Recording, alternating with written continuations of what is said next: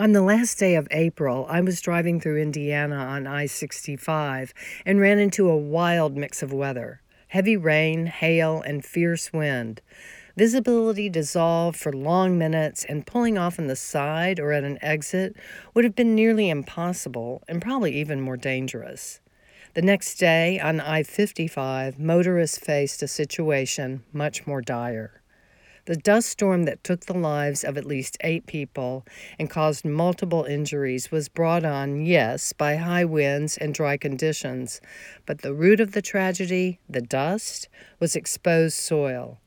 Decades of industrial farming practices have undermined the very foundation of our crops, turning soil into dirt.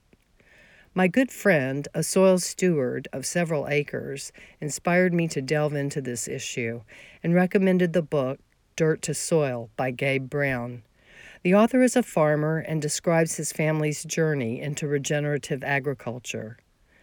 Soil erodes and degrades from overtilling, lack of cover crops, and monocropping, planting the same crop year after year. Our short-sighted focus on mass production has wreaked havoc on this precious resource and clearly has a direct impact on our lives. I'm Paula Garrett, and that's my perspective.